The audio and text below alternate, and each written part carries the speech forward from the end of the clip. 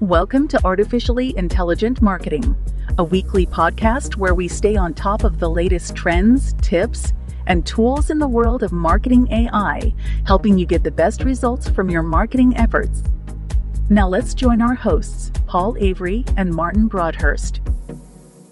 Welcome to Artificially Intelligent Marketing, a podcast for marketers looking to learn about how they can use AI to improve their work and make it more efficient. I am joined today by my good friend Martin Broadhurst. Hi Martin, how are you doing?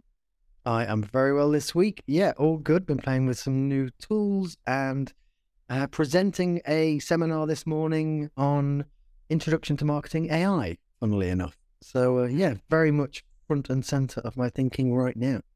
A week of mass AI for you then, and hopefully you can distill some of all that good stuff into the cool stories we've got this week. Myself, I've been really busy within Biostra, actually doing loads of work, speaking to some really cool clients with really exciting technologies that are going to change cancer research and a bunch of other cool stuff. So it's been quite an exciting week for me speaking to clients, to be honest. But I also noticed, and we've been very active on the old WhatsApps, haven't we, this week, Mike? Because a lot of important and interesting things have happened this week, as we'll come to look at.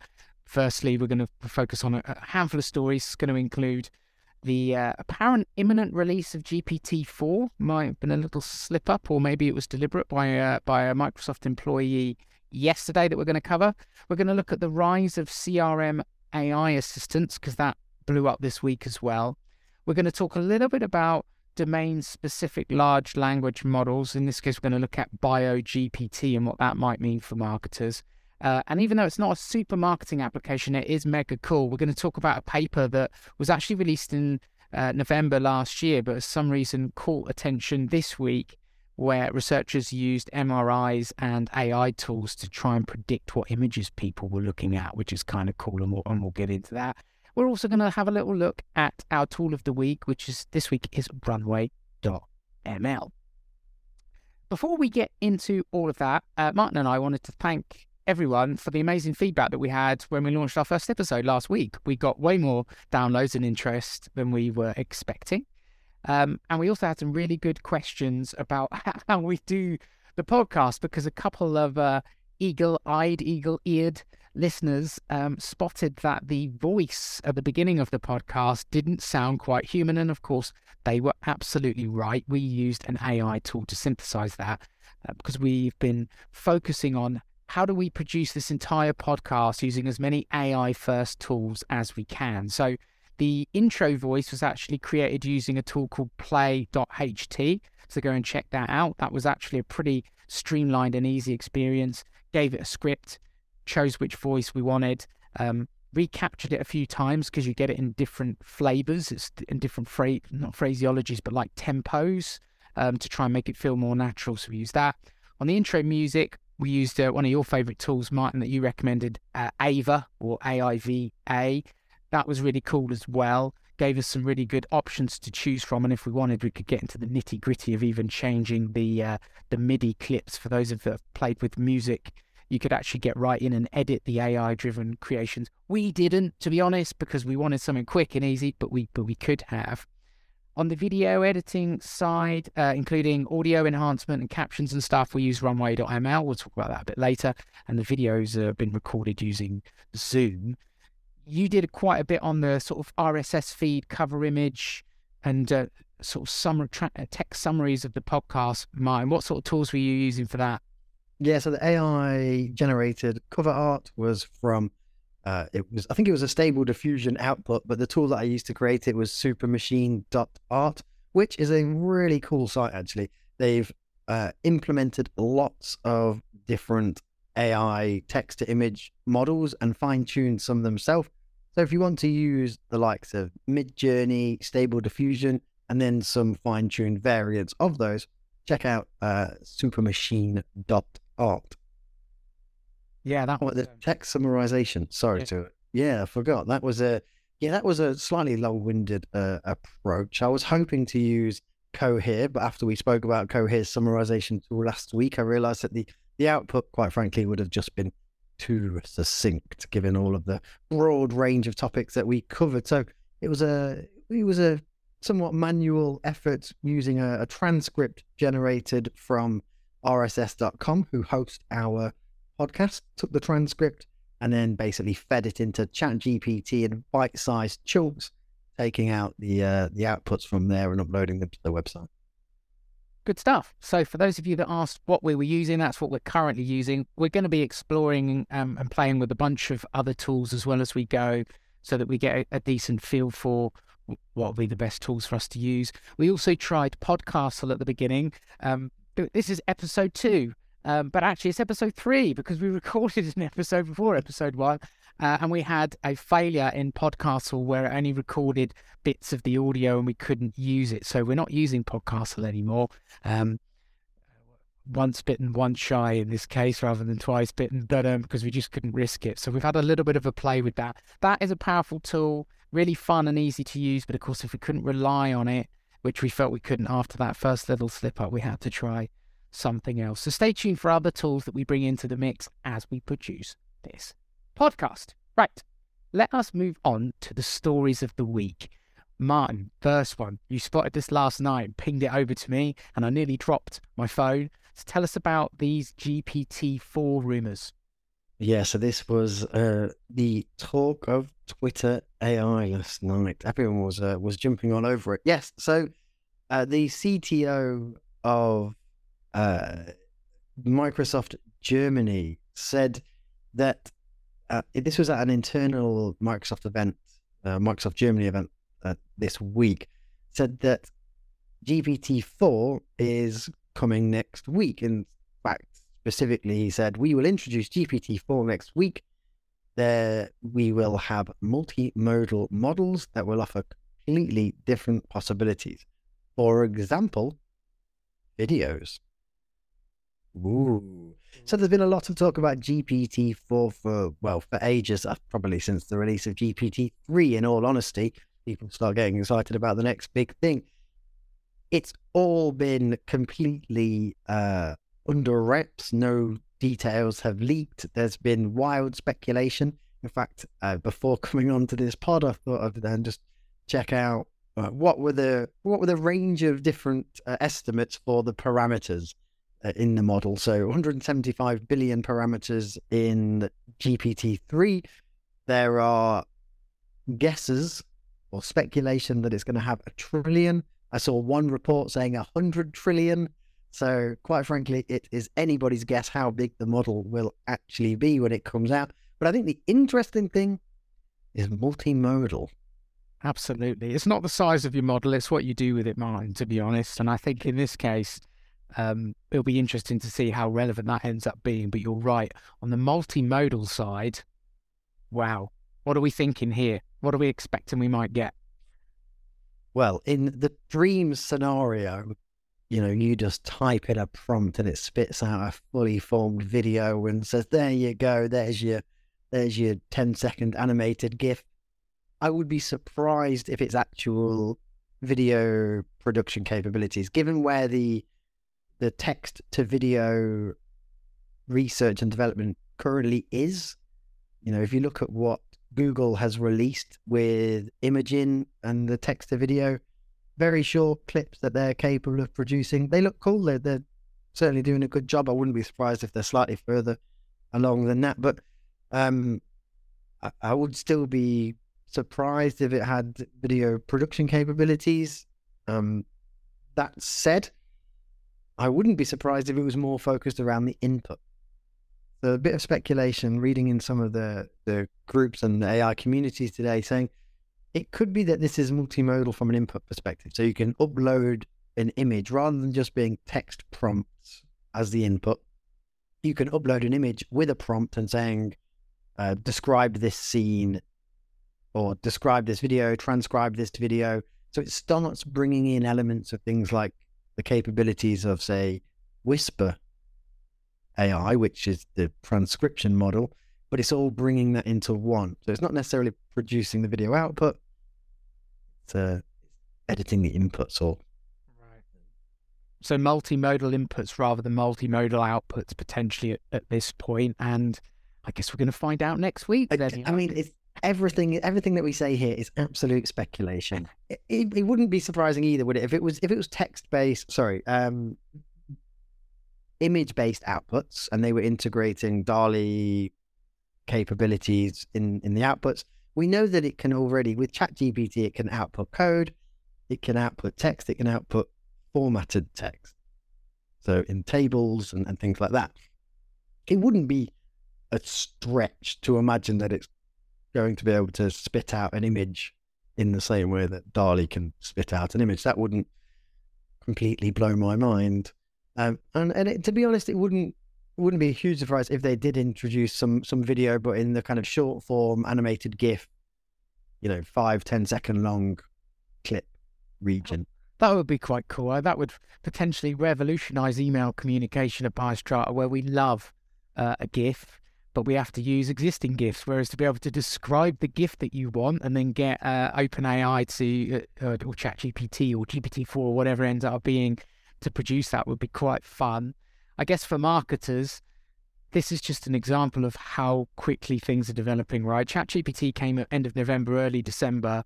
We're now talking about all these explosion of other tools, some of which we talked about last week. And now we're looking at a tool that potentially has multimodal inputs and also potentially multimodal outputs.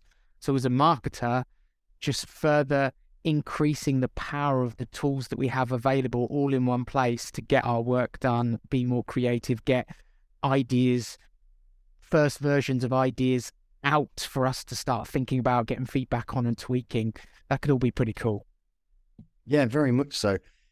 I remember saying at the start of the year, speaking to friends and people interested in this space, that I would expect a multimodal model to come out before the end of the year. It wouldn't surprise me if that's when we see the actual release of it. If we look at the timeline for GPT-3, there was something like a 17-month gap between the paper announcing the initial GPT-3 model and then the actual release of the unrestricted API where anybody could access it. I think there was about a 17-month gap. So it wouldn't surprise me if there was a decent-sized gap between the announcement and then the actual reality of it.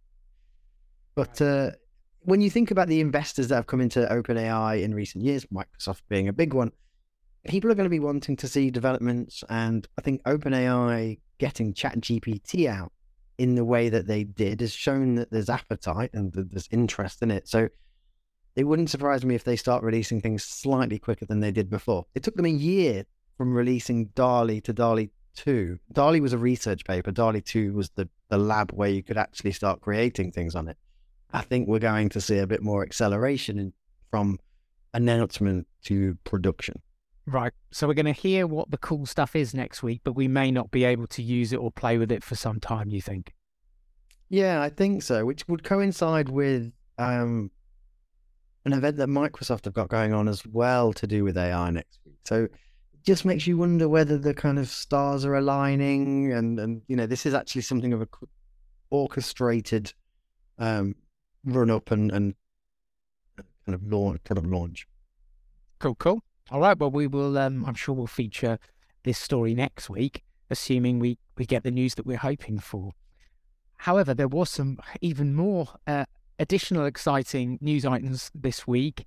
Let's talk about the rise of CRM AI assistants, where all the major players basically launched one or basically provided us with an announcement about one all in the same week. Tell us a bit more about ChatSpot and Einstein GPT and all the rest, Martin. ChatSpot.ai, brought to you by the coding fingers of Dharmesh Shah, co-founder of HubSpot. I mean, our background, the way we've actually met was through the HubSpot ecosystem and the HubSpot partner program. Both of us been very involved in that for a number of years now. So it was interesting to see Dharmesh announce this. It's very much an alpha release, but HubSpot customers can go to chatspot.ai and connect their HubSpot portal with the ChatSpot system. And then they've got ChatGPT connected to their CRM. And given that HubSpot is a a wider platform than just a CRM. It's your marketing, it's your customer support, it's your sales resources as well. You get access to all of that data through a chat interface. Very cool. Have you managed to get on the alpha yet? Yeah, you sent that WhatsApp link over to me and said, oh, this is cool. I signed up immediately, and within hours, I got access. I think 4,000 users on the wait list for that. At last count, I saw Dharmesh post on LinkedIn. So clearly a lot of people interested in getting their hands on it. What are your thoughts? I know that you've been playing with it. Yeah, I've had a play. I saw Dharmesh put a post on that one of his to-dos every day was to approve another 100 users onto the system. So I think the fact that we've both got on quite quickly is probably quite lucky, to be honest, because it seems to me like they're managing that quite tightly. Look, if you watch, there's like a 20-minute intro video where Dharmesh takes us through the system, and the possibilities are huge.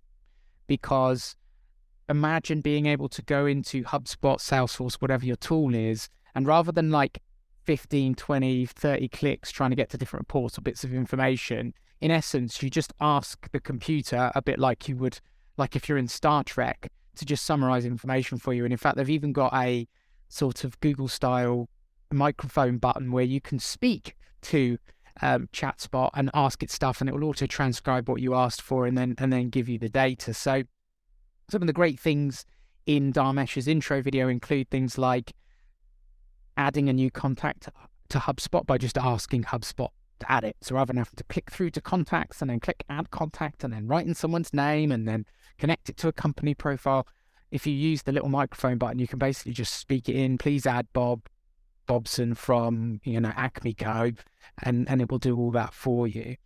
I also really loved the sales prospecting email example. So writing a sales prospecting email about a new feature release for a product, but the email's heavily customized by what the CRM data has about that individual contact.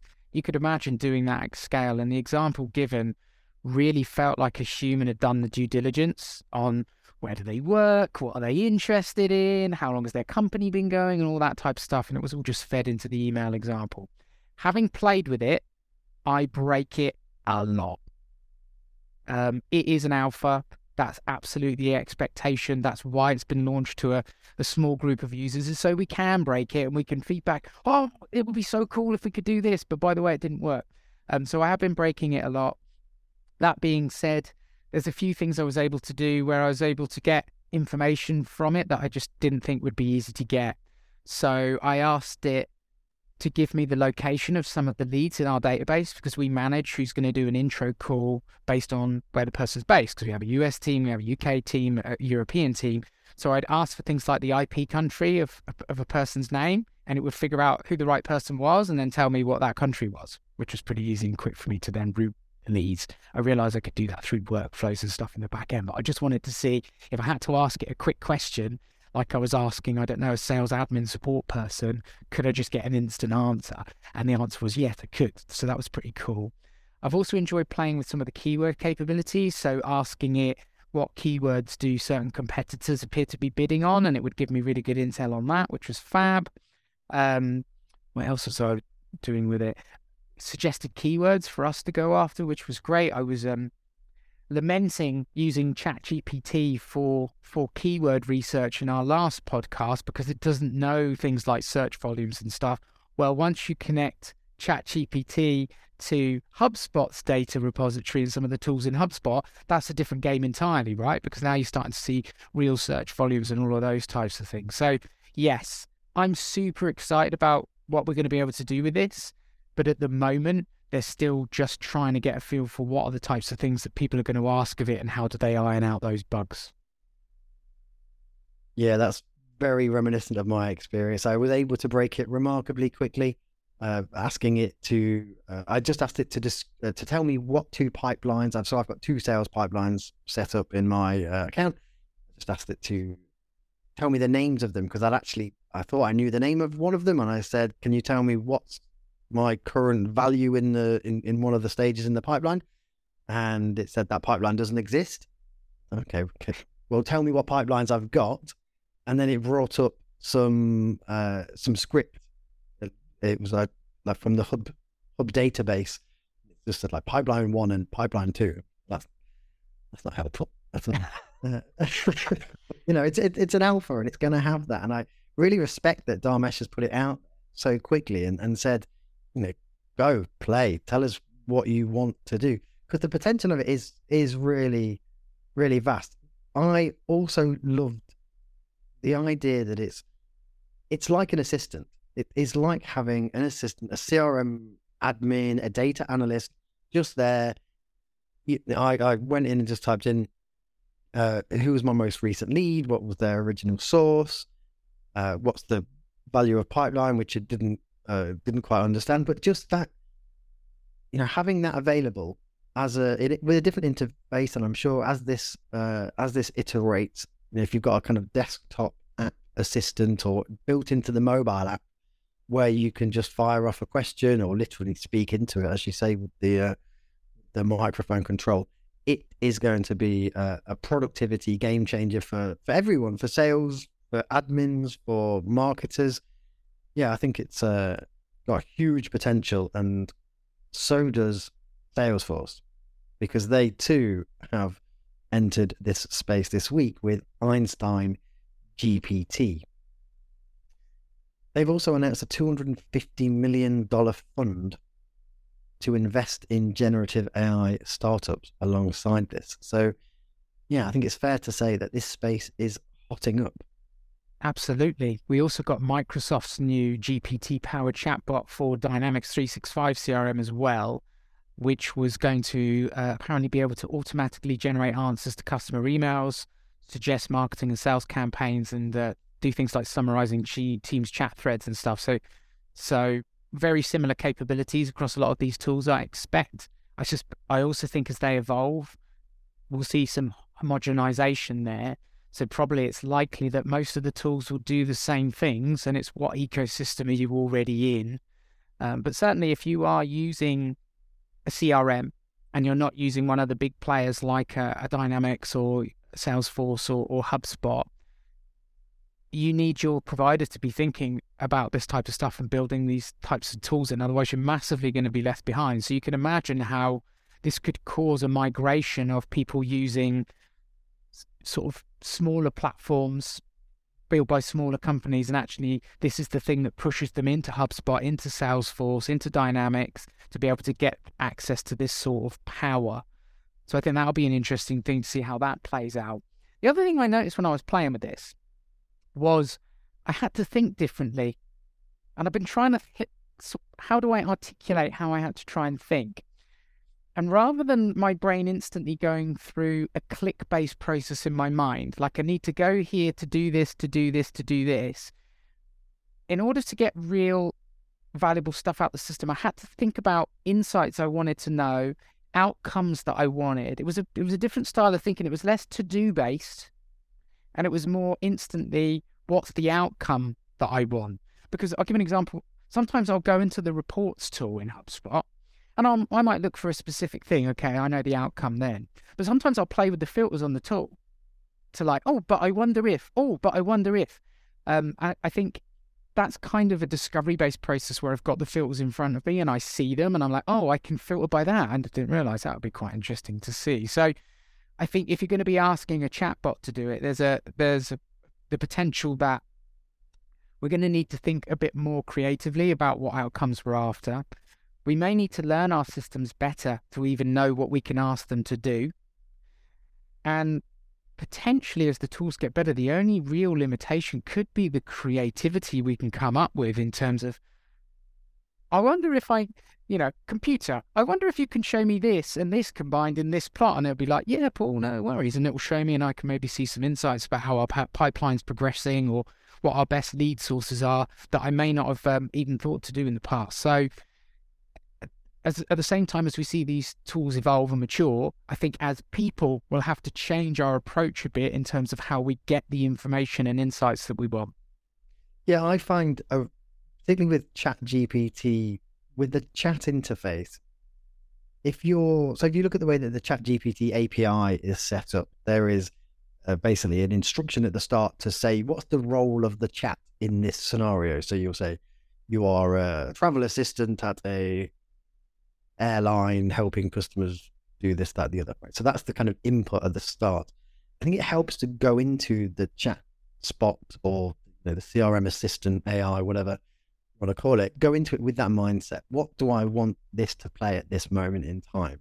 Because when I first went into ChatSpot, it's got all of the suggested prompts down the side and it can kind of do everything. It can write an email for you. It can interrogate data. It can do tasks like adding new contacts. It can do a lot. But actually, when you go into it, what do I want this assistant to do for me now? Is it a data analyst? Do I want it to uncover some lead intelligence? Do I want it to tell me about the best performing channel? Do I want it to tell me about which piece of content is having the most influence on revenue in the last quarter? You have to go into it thinking about what's the role that it's playing. But yeah, I also knowing what the potential is within the data, because ultimately that's what we're doing here. We're connecting a huge pool of data to this resource. And I dare say that most people don't know what a treasure trove of data they're sitting on with their CRM. Absolutely agree. I think that'll be a big part of it. We should also mention that HubSpot released another cool beta tool at exactly the same time as this that's kind of been lost a little bit because of how cool chatspot.ai is, but it's a new content assistant tool, which I haven't been able to get on the beta yet. HubSpot, if you're listening, it'd be very nice to get on there. Maybe we'll feature that in Tool of the Week if you could be so kind. But I assume it's some sort of GPT-3 style text tool for writing blog posts, summarizing content, etc., etc. Are you on that beta? Have you managed to play with it? No, likewise. I saw it existed. Haven't got on there yet. It looks like a content generation tool, much like something that you would find offline with the likes of Jasper or something similar. But until I've got my hands on it, couldn't pass any comment or judgment. Yeah, me too. Last point on that. That's really interesting. I was listening to the podcast with Paul Reutzer and Mike Kaput this week, and they were talking a little bit about, or maybe it was last week, the consolidation of tools and rapid emergence of other tools, and how do you bet as a marketer on what tech stack you're going to build? Like, I wouldn't take, as much as we're all offered these much better deals if we commit to a year to a software tool, I wouldn't do that for any tool at the moment, because if I'm a HubSpot customer, will I need Jasper or Writer or Hyperwrite or any of these tools in 3 or 6 months? Maybe not, because if I'm doing most of my sales prospecting emails or creating blog posts or whatever in HubSpot, I may have the writing tools I need in there to do it. One of the things that is part of ChatSpot is you can ask it to produce images for you, and you can tell it what style you want them in. So it's almost like a DALL-E-esque image generation tool as well, where it will create all of the images in the same style so that your blog or whatever has images that fit together into a coherent brand style. So really interesting to see how that's going to play out, and what tools do we all invest in? How do we train our team on the different tools? Because which tool we use might change from week to week, and I'm starting to drift towards betting on, again, the big players, the Salesforces, the HubSpots of the world, to try and bring as many of these tools inside their ecosystem as possible, so that I won't hopefully have to buy any other tools, because they'll all just be natively in the tools I'm using. To this point, up until this point, the tools that people have been using to interface with the likes of GPT-3 have effectively been a polished front end. It's a very simple layer on top of it. And if you can create a front end and train some specific use cases on, I'm going to give the model, I'm going to give GPT-3 5 examples of email subject lines, and then connect into that via the API, I've now got a subject line writer for my tool. And if you do that 40 times for 40 different use cases, you've got a tool that you can productize. It was a commodity, right? It was very easy and cheap to build.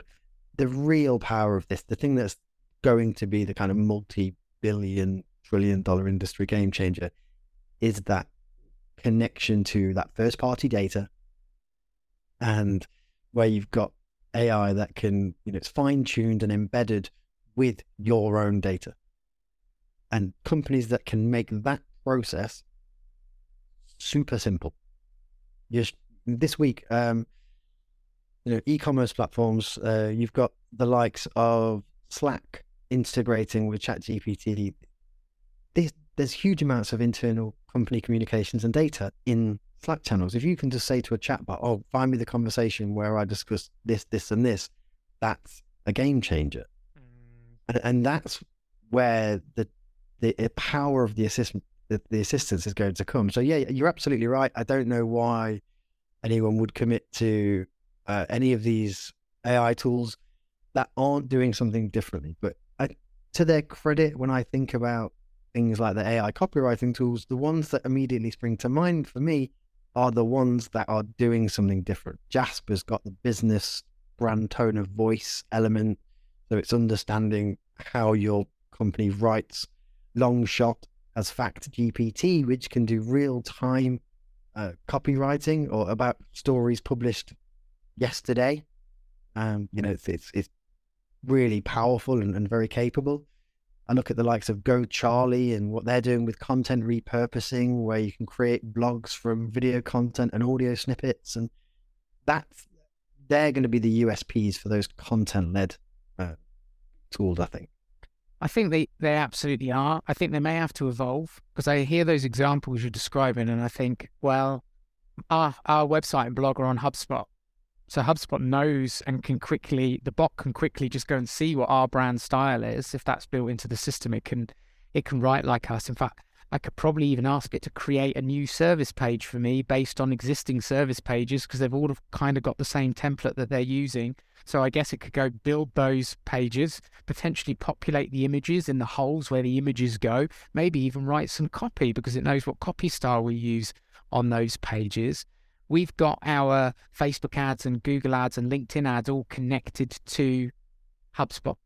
So HubSpot has all the data on which of our ads work best. If it can pull the copy or creative for those ads down, which I assume it can, I don't play with it enough to really know that off the top of my head. Well, then it can also start to suggest and write LinkedIn ads for me based on the LinkedIn ads it happens to know have already worked best in the past. So again, like you said, that first party data lives in a lot of these tools that we're already using. And if the Jaspers and the writers of the world don't have access to that, or we don't give them access to that, we may find that we don't end up using them. What you've convinced me through this, Martin, is that my super duper amazing AI writing tool that I'm going to build is probably not worth building at this point, but you did give me a wonderful strapline for it, which is the polished front end. Which is going to be either the strapline for my new AI writing tool or the name of my new band, to be honest, because in both cases, I really, really like it. That is probably a good time to segue on to our last few stories for the week. The first one, a quick one, is about domain-specific large language models. So when we're thinking about ChatGPT and some of these other tools, they've been trained on a huge amount of information and data across many, many different subject matters. And as such, they can sometimes struggle when we ask questions, very, very specific questions about very, very specific topics, where only a little bit of their training data is about that topic. So there was a research paper, I think it was actually towards the end of last year, that then Microsoft launched a model based off the back of it called BioGPT. In essence, BioGPT was a language model that's been trained on all of the scientific papers within PubMed. I don't know how many of them. It's huge. It's like 14 million papers or something like that. And so in this case, it's a large language model that understands healthcare research, medical research, primary fundamental biology, chemistry research better than any of the general models. And so if you ask it for information on COVID or a particular drug target or a protein or a gene, it's going to give you a much more accurate answer than any generalized model. It was built, this model, based on GPT-4. Now, I don't have any experience playing with GPT-4, to be honest, but what I saw within BioGPT was the amount of content that it can create is limited. So you can start a sentence and it will finish the sentence. You can even ask it a question and it might give you 1 or 2 sentences as an answer. But beyond that, it doesn't really generate that much more data. So it's looking like its applications right now are going to be for doing things like generating descriptions of specific therapies or drug targets, as I said, maybe in designing slightly better clinical trial protocols, drawing relationships between factors in its database. So maybe drug-drug interactions, like, oh, does this drug interact with this drug? Yes, no. Because when you're prescribing drugs, you've got to be mindful of what other drugs someone else is on in case there's going to be a harmful reaction between the two. But as a marketer, it's certainly not a tool yet where I could, working in the life sciences like I do, ask it to write really informed blog posts or articles for me, because it could only produce a couple of sentences. Why is this important for marketers? Well, A, it shows the power of a domain-specific model, which I definitely think is there. The information accuracy that you get out of this versus, say, ChatGPT, there is a difference. This obviously will be applied in other areas. You can imagine the legal profession's got its own language, for example. I'm sure different areas of engineering and manufacturing have their own languages too. So the creation of niche models on information repositories specific to those niches is going to be valuable. But until they leverage the power of GPT-3 and, hey, maybe GPT-4, they're not going to be as broadly usable for marketers as ChatGPT and other tools, is what I would say. What are you thinking on these domain-specific models, Martin? Do you think we're going to see a lot more of these? I think it's inevitable. If for no other reason, I believe that they're less resource intensive as well. When you're calling something from ChatGPT or GPT-3, that's using that whole network. And my understanding is that these don't draw as much resource, so the compute power for every request is lower. So I think there's going to be efficiencies, something else better for the planet if everybody's using these things all day, every day. But yeah, I think having more tightly trained without, again, it goes back to what we were saying with the CRM thing. Where there's a cluster of data that's relevant for your space, whether it's your business and your first party data or your sector, that's what you're going to want to call upon. It's great that ChatGPT and GPT-3 large language models have knowledge outside of that. Really, that's what I want to focus on. So having access to models that are more efficient and more tailored and more knowledgeable in depth is going to be a game changer for all industries, I think. Yeah, I agree. Right, let's keep the biology theme going for the last story of the week. Again, this is mostly because it's mega cool rather than there being obvious applications for marketers today. But there was a preprint research paper that was actually published in November, but for some reason is getting a bit of buzz this week, where AI was used to recreate images that people had seen by reading their brain scans. So if you just saying that aloud. It's unbelievable. If you feel a bit queasy hearing that and you're like, sorry, what? I think you are probably among the majority there. So there was a bunch of reports this week. The one I read was in Science Magazine about how researchers use Stable Diffusion, which is one of the AI models for image generation, to interpret brain activity and recreate images that people were looking at. So basically, they used a data set where 4 people looked at 10,000 images while their brain was being scanned using fMRI. And the results were scarily accurate. So in one example, they had someone look at a teddy bear. The pure model is able to generate the shapes and perspective that makes it look a bit like a teddy bear, but not really.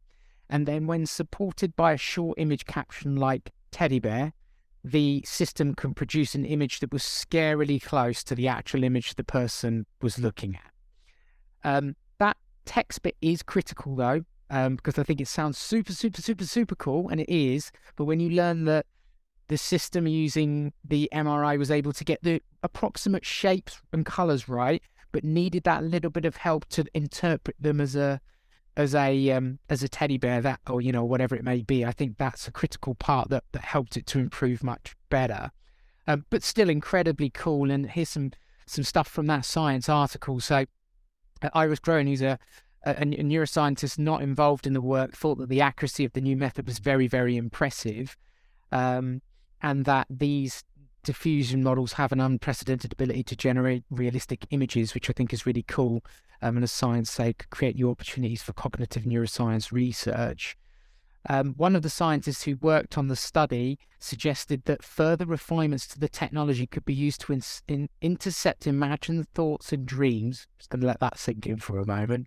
Or could allow scientists, this is incredible, I'm not laughing because it's funny, I'm laughing because I literally can't believe it, or could allow scientists to understand how differently other animals perceive reality. Wow. If I just slipped into the Twilight Zone, are we really here discussing this? That sounds quite speculative to me, but the fact that they can even interpret those brain patterns to figure out approximate shapes and colours is pretty awesome. And we saw this story this week, didn't we, Martin? We were like, that can't be real. We gotta be nonsense. Yeah. We did everything we could on the web to try and find the reasons why this was junk. But once we started seeing more reputable providers like Science picking it up, and we dove into some subreddits and Reddits on the topic, and we read the paper, and we're obviously not experts in this area, but we were really trying hard to find the reasons why this wasn't so exciting. And the only real one we could find is you need to support that image interpretation with a bit of a text prompt, which I think makes it a tiny bit less exciting than it sounds on the surface, but still pretty cool. Incredibly cool. And we're at day one of this technology. If it's doing this today, just think about what we were saying with Chat GPT-3 to GPT-4. We're potentially talking about a model that goes from 175 billion parameters to 1 trillion, say. That's in the space of 3 years of development. Fast forward 5-10 years, the requirement to add that little bit of text saying teddy bear, I don't think that's going to be there, do you? I suppose you can get, the more data you can get on this and the better that you can train them. The only thing I can think of in terms of real world application is we can't all walk around with a miniature fMRI on our head recording what we're doing, but I'm sure they potentially be able to find other mechanisms to analyze. Thankfully, at this point. I mean, I do not need a real-time live stream of my thoughts and feelings just being interpreted and potentially leaked to the world. Knowing you as I do, Martin, I would think that A, that would get you in a lot of trouble, and B, it should be illegal just based on some of the things that float around in there. Yeah, no, it's really going to change the dynamic of those Zoom calls. Absolutely.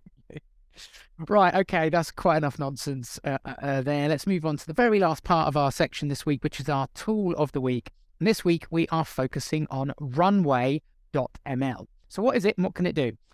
Runway is a multimodal tool that is focused on AI-supported image and video generation, basically, and also image and video enhancement. It can do a few other things like audio cleanup on a video, transcription, and all that good stuff.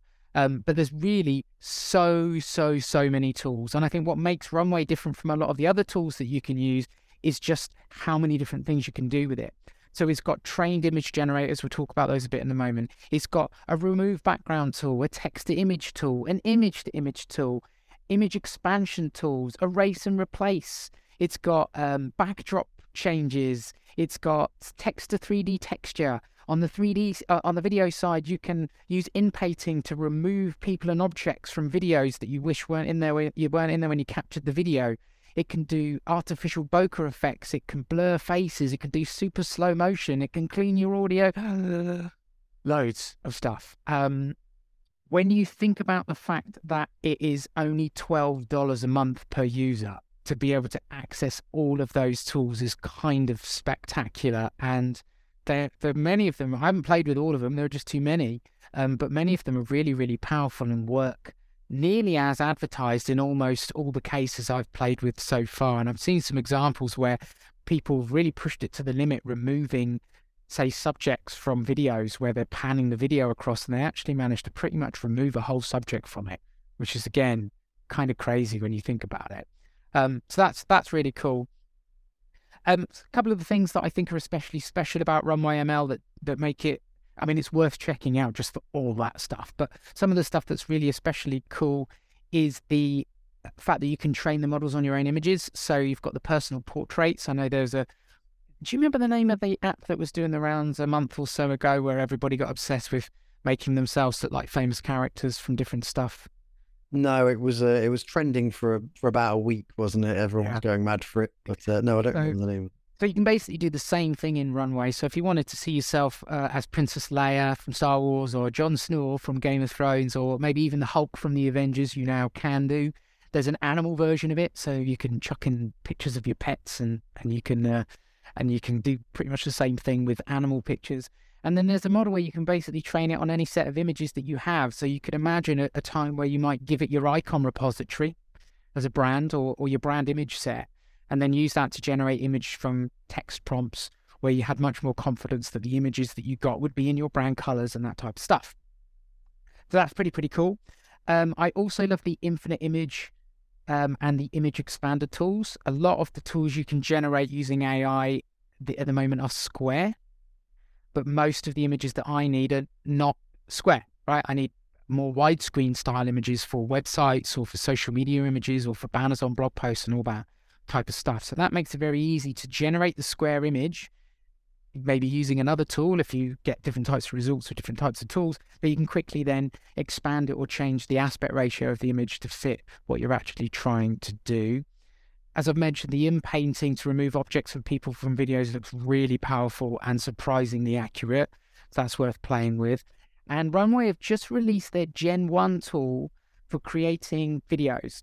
Now, I think this is quite early in terms of the types of video production that we can expect from AI augmented tools. But I did see one example on Twitter where someone had basically filmed some scenes on their phone in their house and then fed Runway's Gen 1 tool some image stylizations and that raw video from their phone, and created like a stylized cartoon of someone as Indiana Jones. Dig it out on the socials a bit, or by Googling it if you can, because it's actually really kind of spectacular, and it gives the feeling that it could probably have been produced in a couple of hours max. In fact, I suspect the bit that took the longest was actually filming the sort of raw scenes in the house on the phone. So if you think about how you could very quickly knock up storyboard and creative ideas for your next video ads to support your campaign, or dare I say it, for some of the campaigns that you might run, the video that you might even get from Gen 1 might be good enough to run on, as part of a Facebook ad campaign or something like that. That is really rather cool. It's got loads of stuff it can do. Having played with it, a lot of the stuff works really well. We decided to use Runway as the tool we were going to trial for editing the first video version of the podcast. So for last week's episode 1, the interface is very intuitive, and that's great. So it's easy to use. But the biggest drawback that I found with it was too slow. When I was trying to edit, the podcast is about 45 minutes long. When I was trying to edit the automatically generated captions, it did a brilliant job of getting those captions pretty much perfect, but there were probably around 40 to 50 small errors, usually the names of people or tools or technologies. Editing that, it would take like 5 seconds to make each edit because it would update so slowly. Oh no, I couldn't handle that. So that was not quite what I was looking for. The export function also took hours to produce a 45-minute 720p video, where if I was using a piece of technology that was on board on my PC, like Adobe Premiere Pro or something, like it would be 10%, 20% of the time of that. So if you're in a rush and you really need to produce video quickly, I'm not sure, at least with my current setup, maybe it was my browser, maybe it's my processor, I don't know, a little bit too slow for me on that. So huge amounts of potential, especially on the video and probably short, especially on the images, I should say, and the short video side. In terms of editing the long form video, not so good quite yet. So at the moment, all of this is done in the browser? Yes, all in the browser. And that probably is the main limitation, I would have thought. Even Descript has. So Descript's another tool that you can use for really easy AI supported editing. That actually has a tool that you download. So maybe that's what's going to be needed. But yeah, I think if you're looking for a powerful all-in-one image and video creation tool, you should definitely check out Runway, because I think it's just got so many capabilities for a ridiculously low price point. £12 or $12 a month is nothing for all of that. You would I've seen some tools, like for instance the kind of portrait face replicator thing, training a model on your own face. I've seen tools going for $10-12 per training set. So just to train your face once, it could cost you that. So getting all of that bundled in is quite the deal. Yes, I do think that every time you train it on an image set, you have to pay a small fee in addition, if I'm honest. Even okay. but yeah, the ongoing access is relatively cheap. Cool. Well, that's our tool of the week, and that brings us to a close for this week's podcast. Always a pleasure chatting with you, Martin. Loads of great stuff this week. Covered some ground, yeah, definitely. We absolutely have done. Thanks so much to those of you who've listened today and got to the end. High fives to you, and we'll look forward to having a good chat next week, and hopefully to having you join us. Have a great week, Martin. You too. See you soon. Cheers. Bye. Thank you for listening to Artificially Intelligent Marketing. To stay on top of the latest trends, tips, and tools in the world of marketing AI, be sure to subscribe. We look forward to seeing you again next week.